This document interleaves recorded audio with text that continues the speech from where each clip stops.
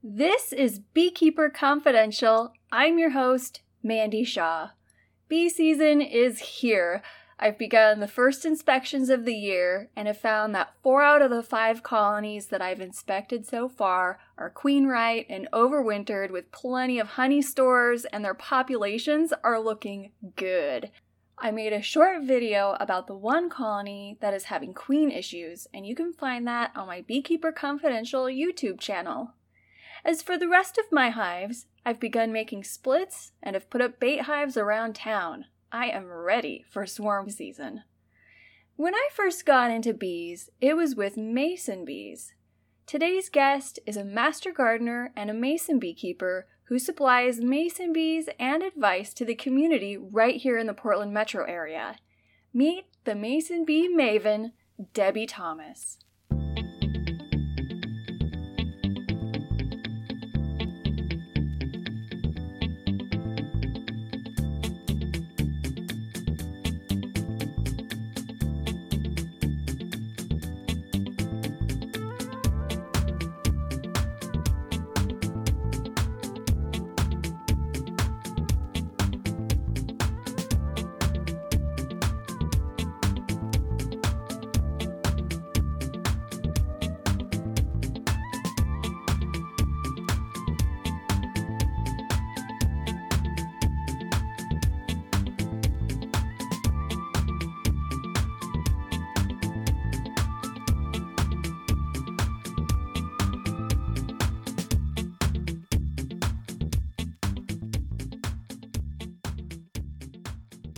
You're a master gardener. I am. I'm a master gardener. And a mason bee guru.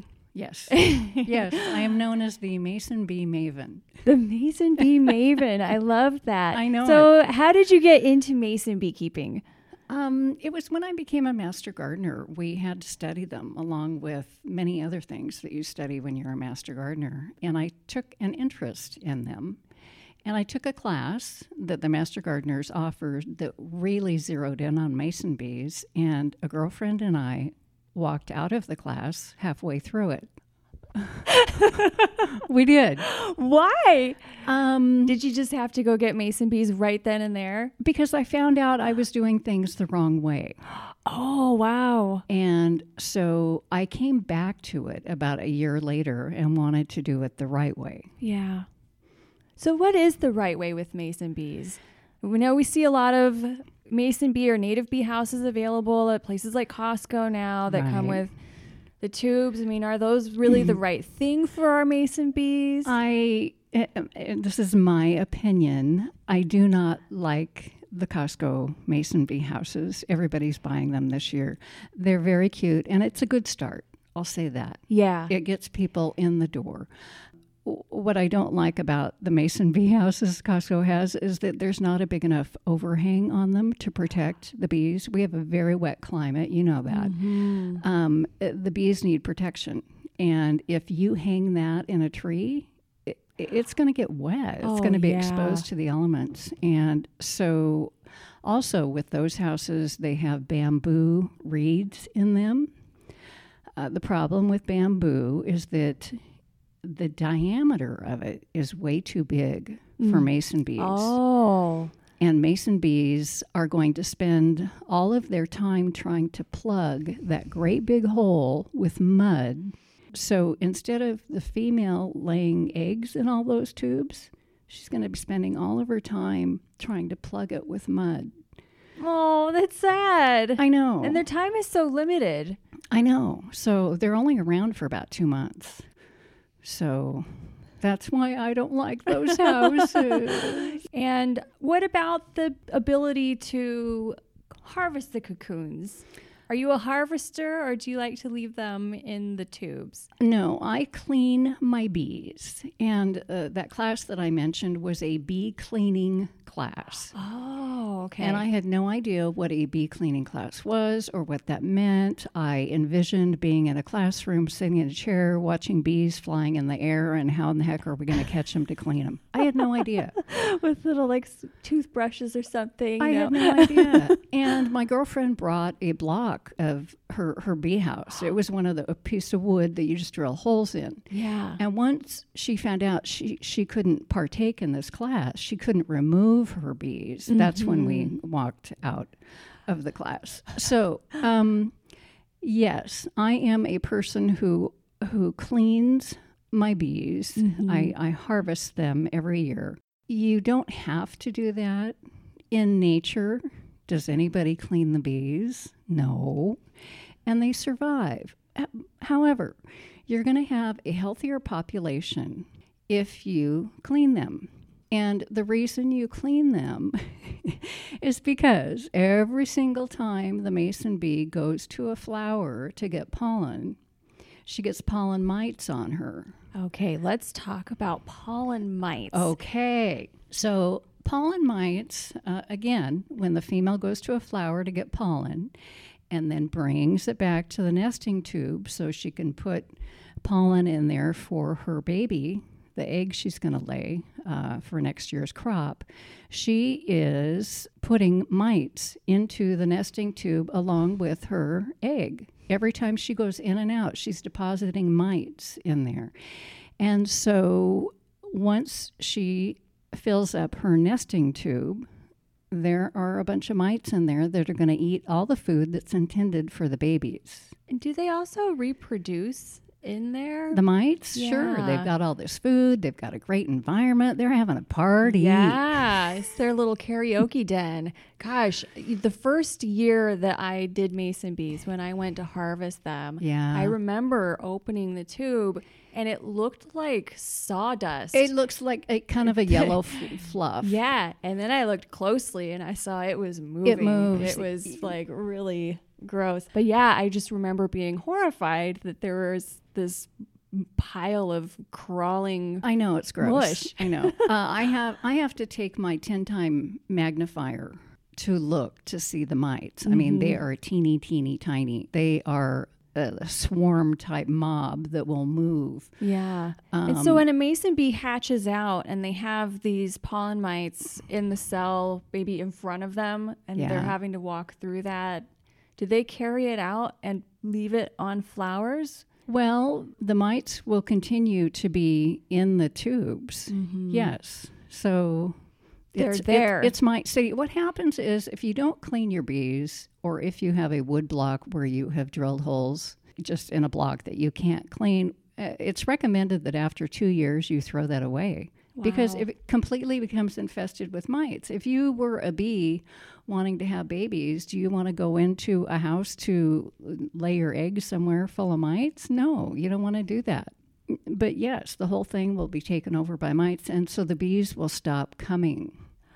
Oh. Which is what recently happened to one of my houses that I made. The very first house I ever made, I had to throw away a couple of years ago because I looked at it and I went, oh my God, what is that stuff moving on the entire front of my bee house? And I got my magnifier out and the whole thing had mites on it, so I threw it away. Yeah. So when people tell me that their mason bee houses aren't working anymore, the bees aren't coming, that's when I start asking them, what type of home are you providing? How long have you had it? Is cleaning the mason bee cocoons the only way to prevent these pollen mites from taking over? It is. It really is. If you don't clean your bees, again, it's not the end of the world, but you're going to have a healthier population, more bees. You're going to be doing the right thing. But if you just want to have a nice little mason bee house for your kids to look at for a couple of years, then you don't clean them. Yeah. Why mason bees? What is so special about them? They're so fun. To me, it's like similar to having a butterfly house or a bat house or a bird house in your yard. You know, you put it up, you watch, you anticipate, you look at things, scoping it out. Are they going to make it a home? Are they not? Are they going to mate? Are they going to have babies?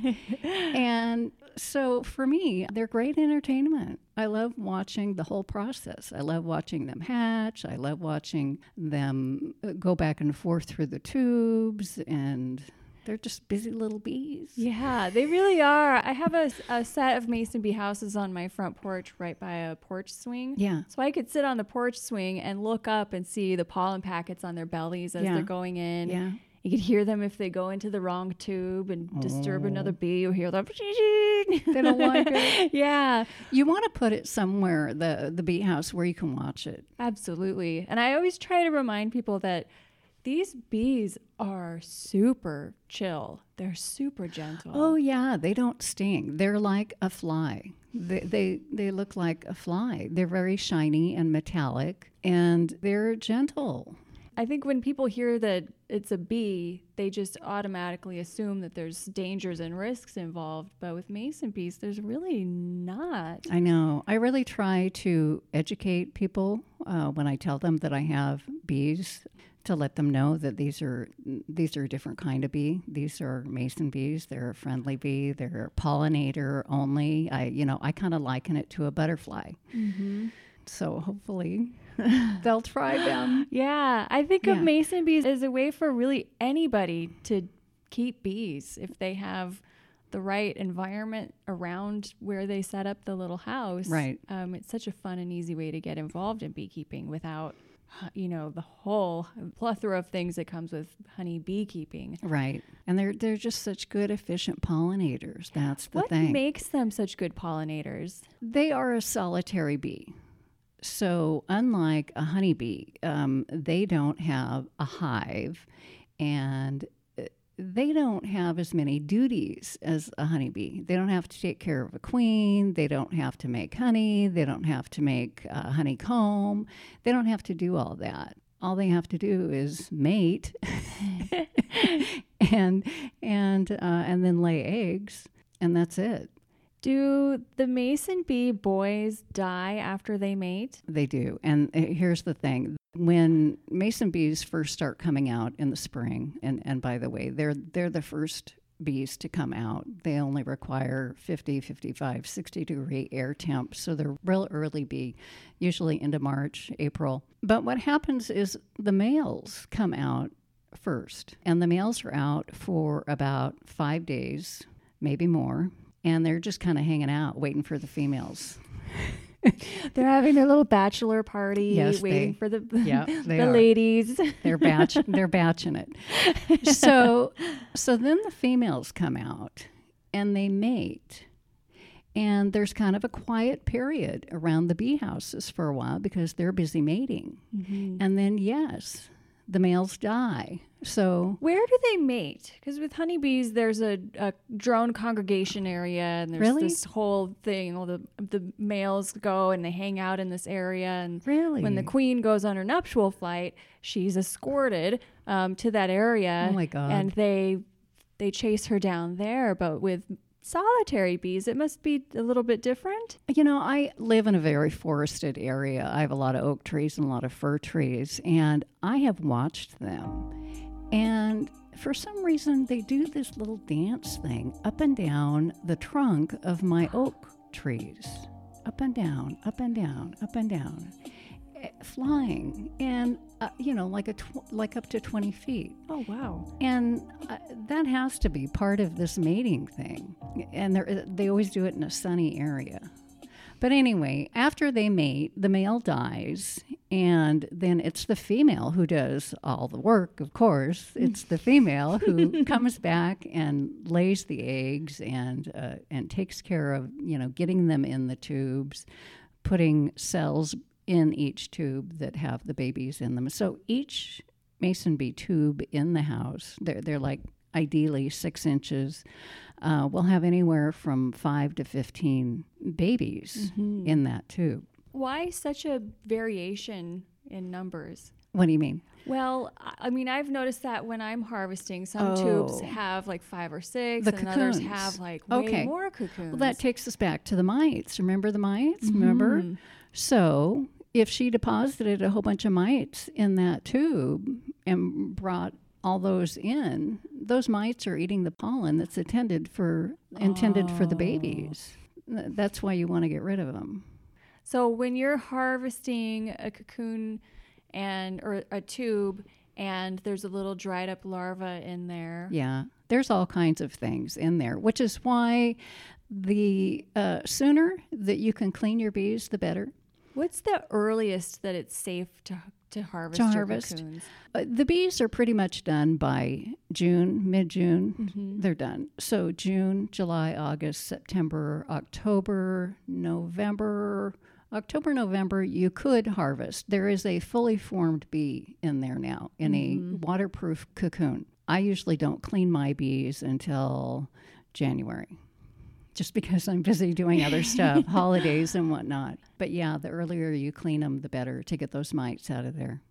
And then how do you like to store them while you, after you clean them? After I clean them, and by the way, cleaning them, what you do is after you open up the tube and get the cocoons out and all the good stuff and the bad stuff, you soak them in a very diluted bleach water for like 3 minutes. A cold water, not a warm water, because a warm water will wake them up and they'll start hatching. And you also don't want to clean your bees in the house because, again, they'll start hatching. So I do all of this in my garage. It's really very easy. I just take a colander and do it and wash them off. I store them in the garage. It's a nice, cool place. And then I have to remember to bring the cocoons out in probably mid to late February. Oh, okay. I haven't put mine out yet.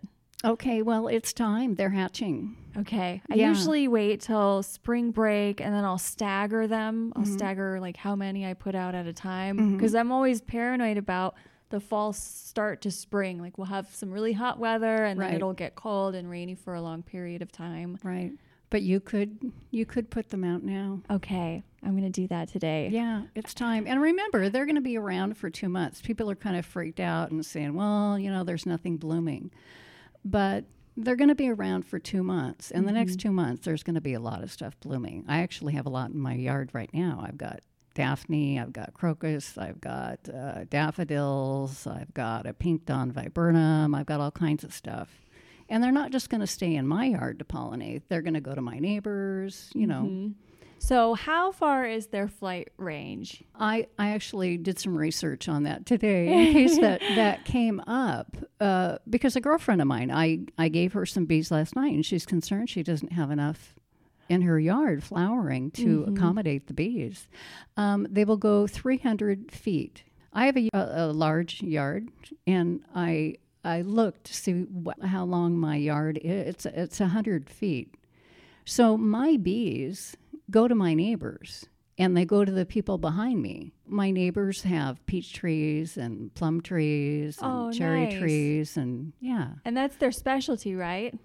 Flowering fruit trees. They are called an orchard mason bee because the orchardists like to use them because they're such efficient pollinators. In fact, it only takes 10 mason bees to pollinate an entire tree. What? Yes. So I'm going to tell you. Oh my gosh. I know. I'm going to tell you some fun facts here. Okay. So 10 mason bees to pollinate an entire tree. A female mason bee will visit 300,000 flowers in her lifetime of 8 weeks. Yeah, she's only around for about 8 weeks, so 300,000 flowers. Mason bees are 10 times more efficient than a honeybee at pollinating. And way more low maintenance. Yeah, I know. Honeybees are a lot of work. I got my start with mason bees because honeybee keeping is so much more labor and knowledge intensive. Not to mention, it's an incredibly expensive hobby to get into. But with mason bees, the startup costs are low, and you really only need to tend to them a few times a year. I went to the Home Orchard Society yesterday, and while there, I looked through all their acreage and all their trees, just because I'm a master gardener, and it interested me. And I looked, and I saw they have mason bee houses there to pollinate their orchard, but they also have honeybees. They have honeybees there too. So I think part of it is that, yes, the mason bees pollinate the early blooming trees, fruit trees, but I think there are some fruit trees that bloom later and that maybe the honeybees take over for some of that because they're around later in the year. There's been a lot of discussion about bringing so many honeybees into the area and them being non-native that they're creating too much competition for the native bees. What do you think about that?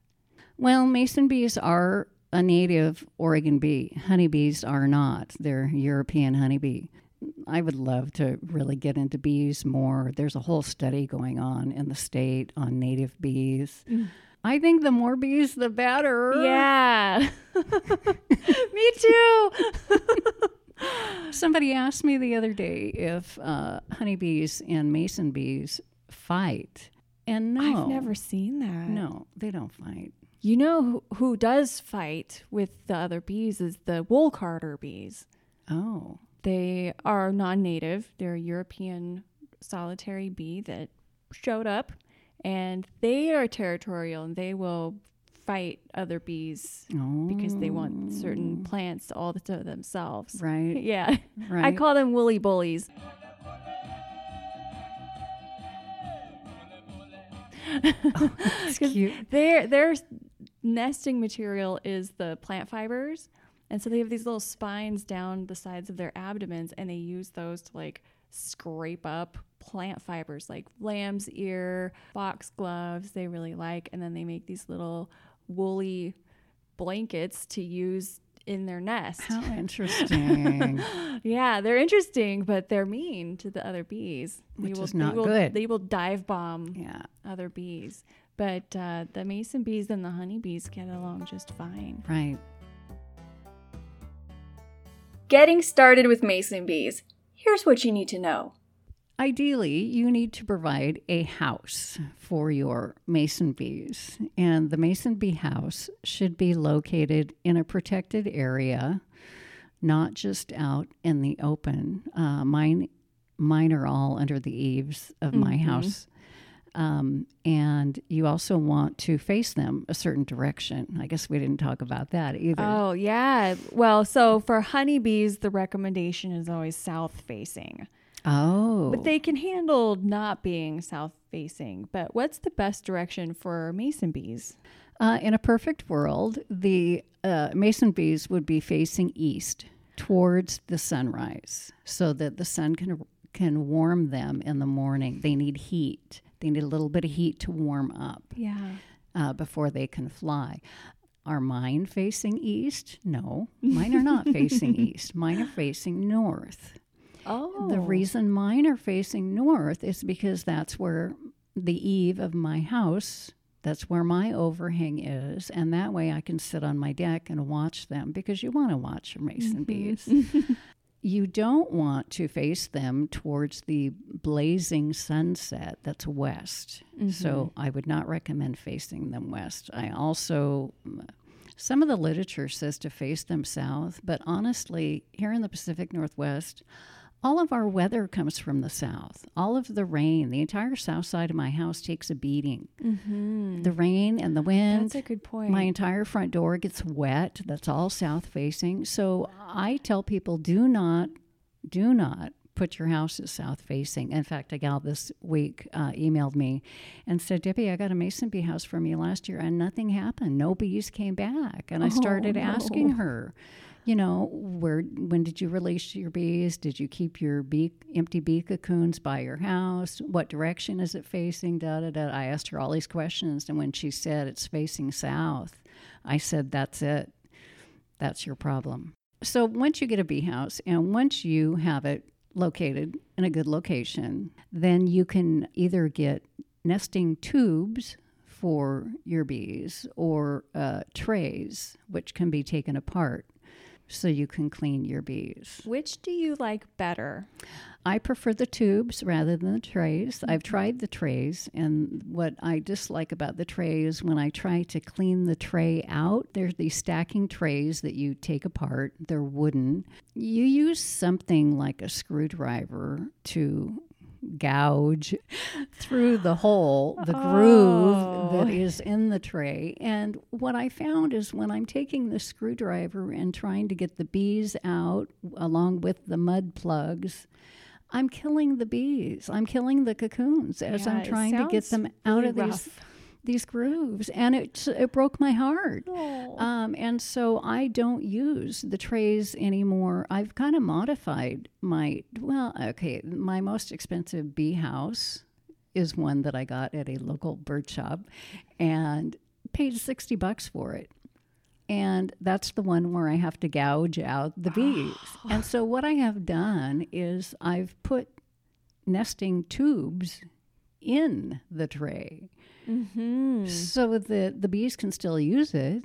And all I have to do is remove the tube, tear it open, and I can get to the cocoons. And no more gouging. Right. So I modified it. Yeah. So I am a fan of the 2-tube system. And by the 2-tube system, I have a 6-inch cardboard tube, and within the cardboard tube, I have a 6-inch paper tube. Is it any kind of paper, or is it a special kind of paper? These are Mason bee tubes and liners. The inside tube is called a liner. Again, because we're in a wet climate, Pacific Northwest, I do use a special kind that has a coating on the outside just because of our wet environment. I take out the paper tube once the Mason bee has mudded up. I call it mudded up. She blocks off the front of the tube and the back of the tube with mud, and she's done. And she'll move on, and she'll do another tube. Every female Mason bee will do up to 3 to 4 tubes. I didn't realize it was that many. Yes. So the more tubes you have, the more bees you're going to have. Yeah. So if somebody buys 20 Mason bees from me, I kind of explain to them, okay, 10 of these are going to die because 10 are male, 10 are female. So those 10 female are going to need more than 10 tubes to come back to lay the eggs, because each female is going to do, maybe 3 tubes. So with the Mason bee tubes, when you take the liner out to clean it, to clean your cocoons in the fall, there are some enemies of Mason bees. Everybody has enemies. I'm sure, honeybees have enemies. There is a parasitic wasp called a Chilsid wasp that will come around the Mason bees in June. And even though I'm calling it a wasp, it is a teeny tiny little gnat about the size of a mosquito. All right. The reason I do the 2-tube system is because that stupid little mosquito can eat through paper. And that inner tube that I use is paper. The outer tube that I use, the cardboard one, the Chilsid wasp cannot get through that. It cannot penetrate the cardboard. So that's why I use the 2-tube system. Again, by using 2 tubes, when the inner tube, the liner, is full, I take the liner out and I put in an empty liner.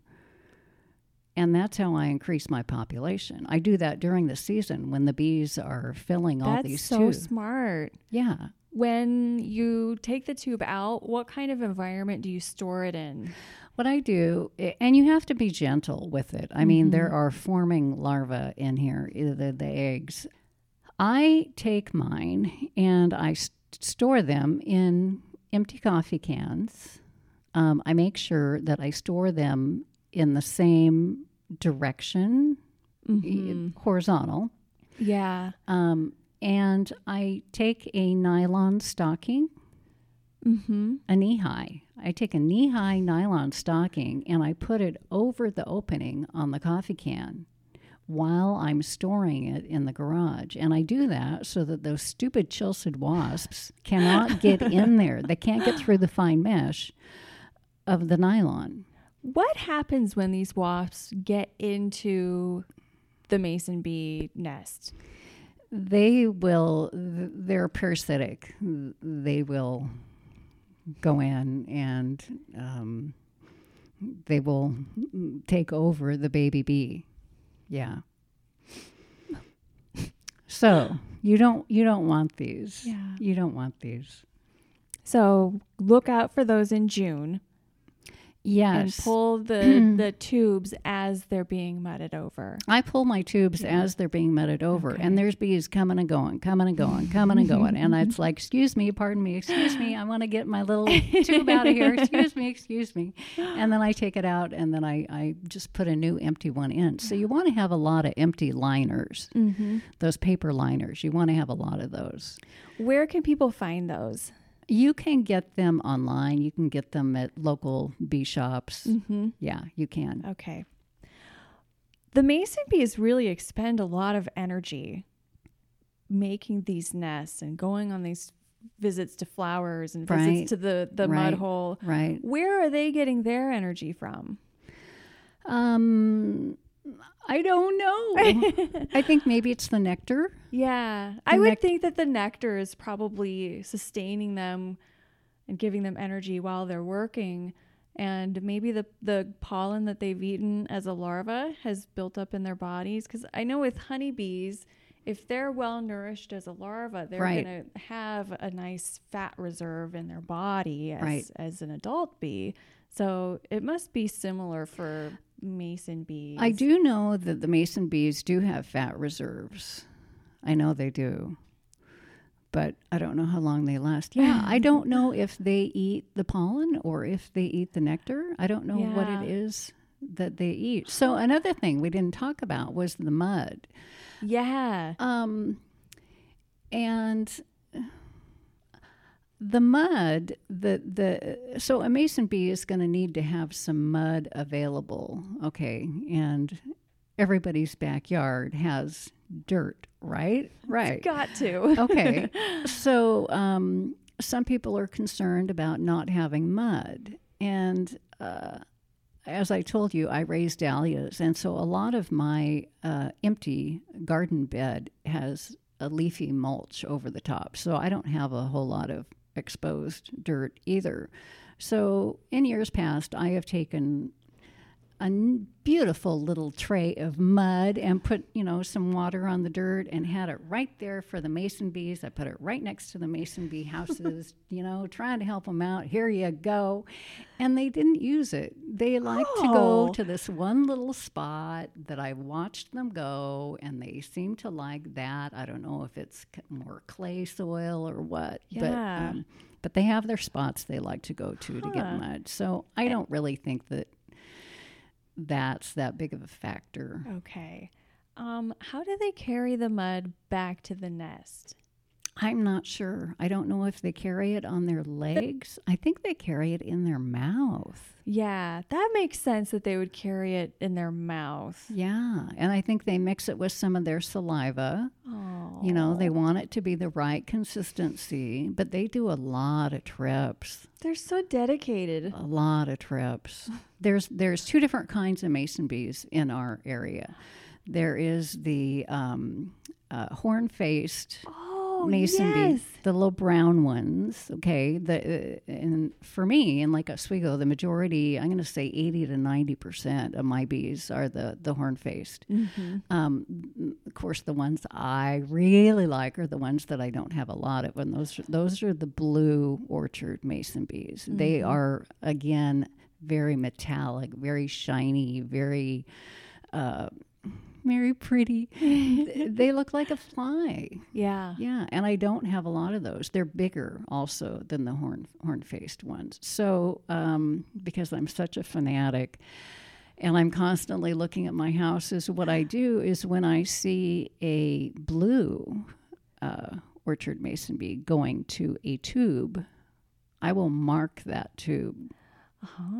With a little red felt pen. And again, the bees are coming and going. And I'm over here trying to mark one of the tubes with a felt pen. And so then I can mark that one tube, and I know that there are blue babies in there. And I make sure that those get some little extra love from me because I want more of those. So I never give those away. I always keep those for myself because I'm a pig.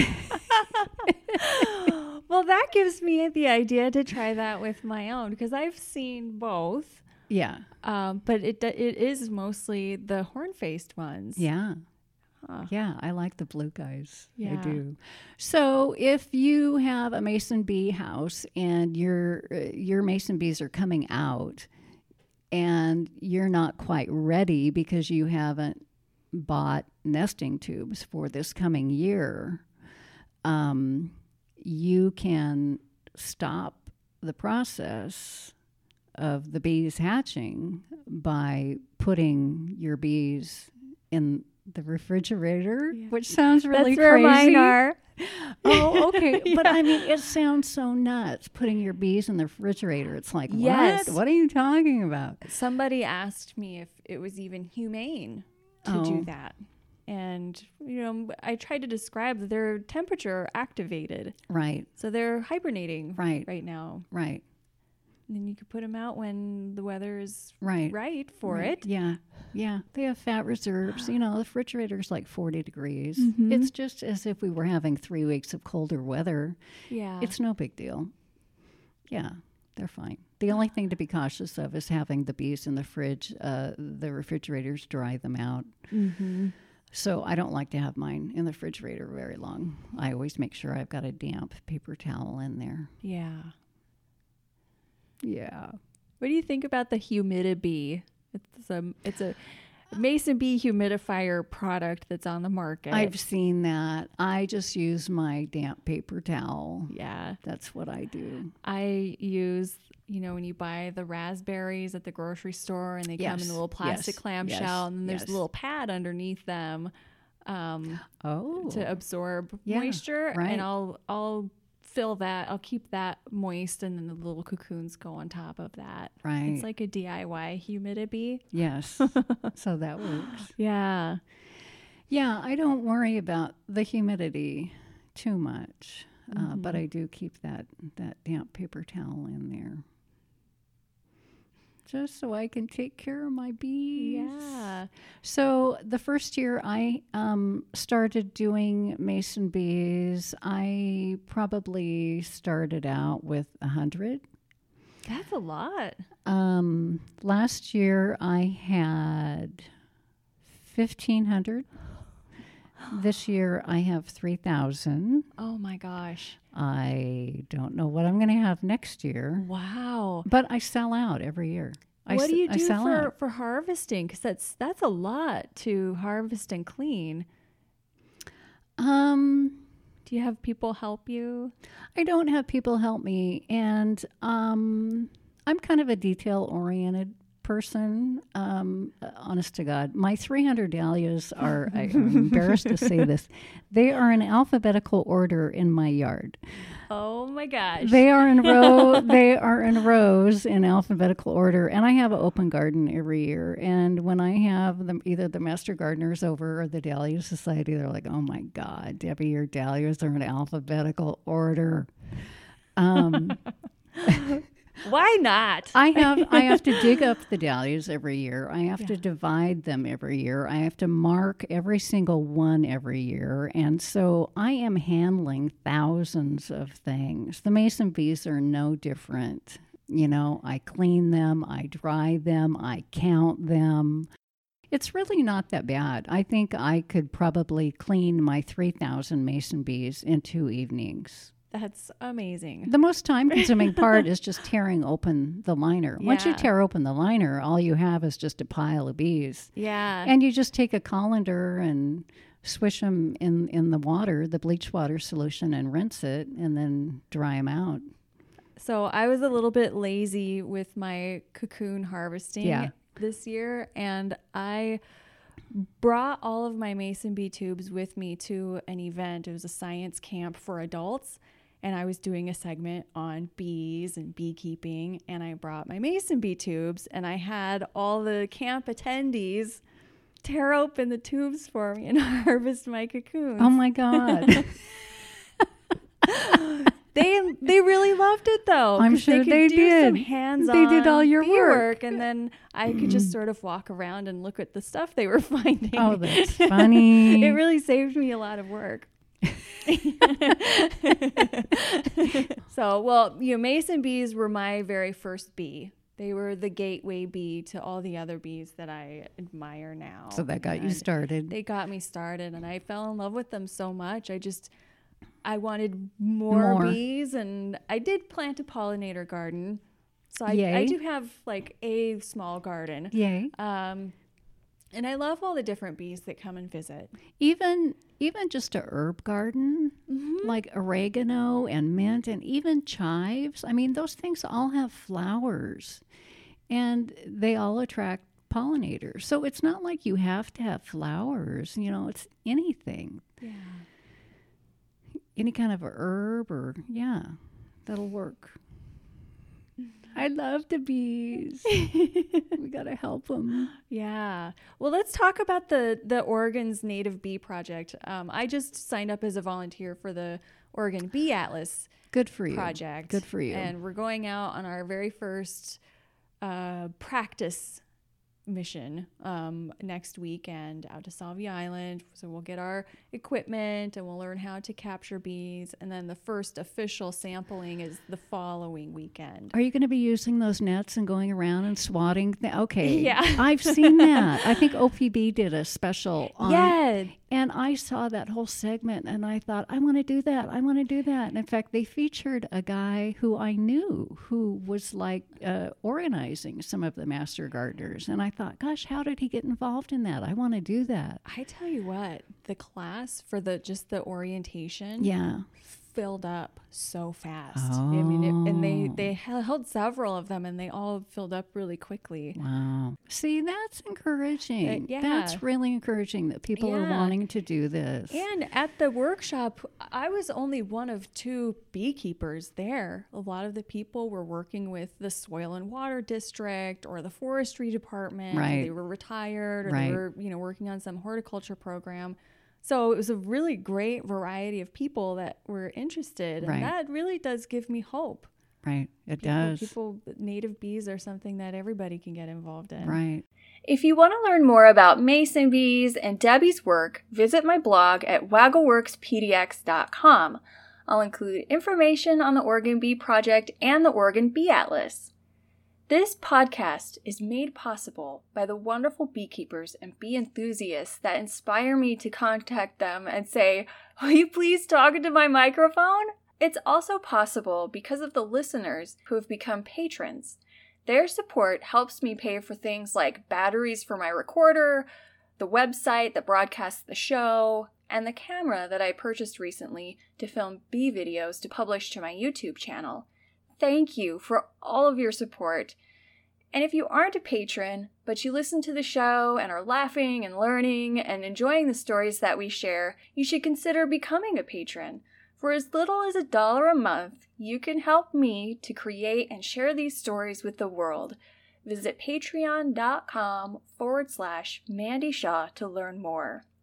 In the next couple of weeks, I'll continue to monitor the growth of my colonies and watch my splits for signs of queen rearing. The new queens from the splits that I made over this last weekend will be mating around Easter and should be laying eggs towards the end of the first week of May. Fingers crossed, there will be enough drones for them to mate well. Happy beekeeping, and until next time, may the buzz be with you.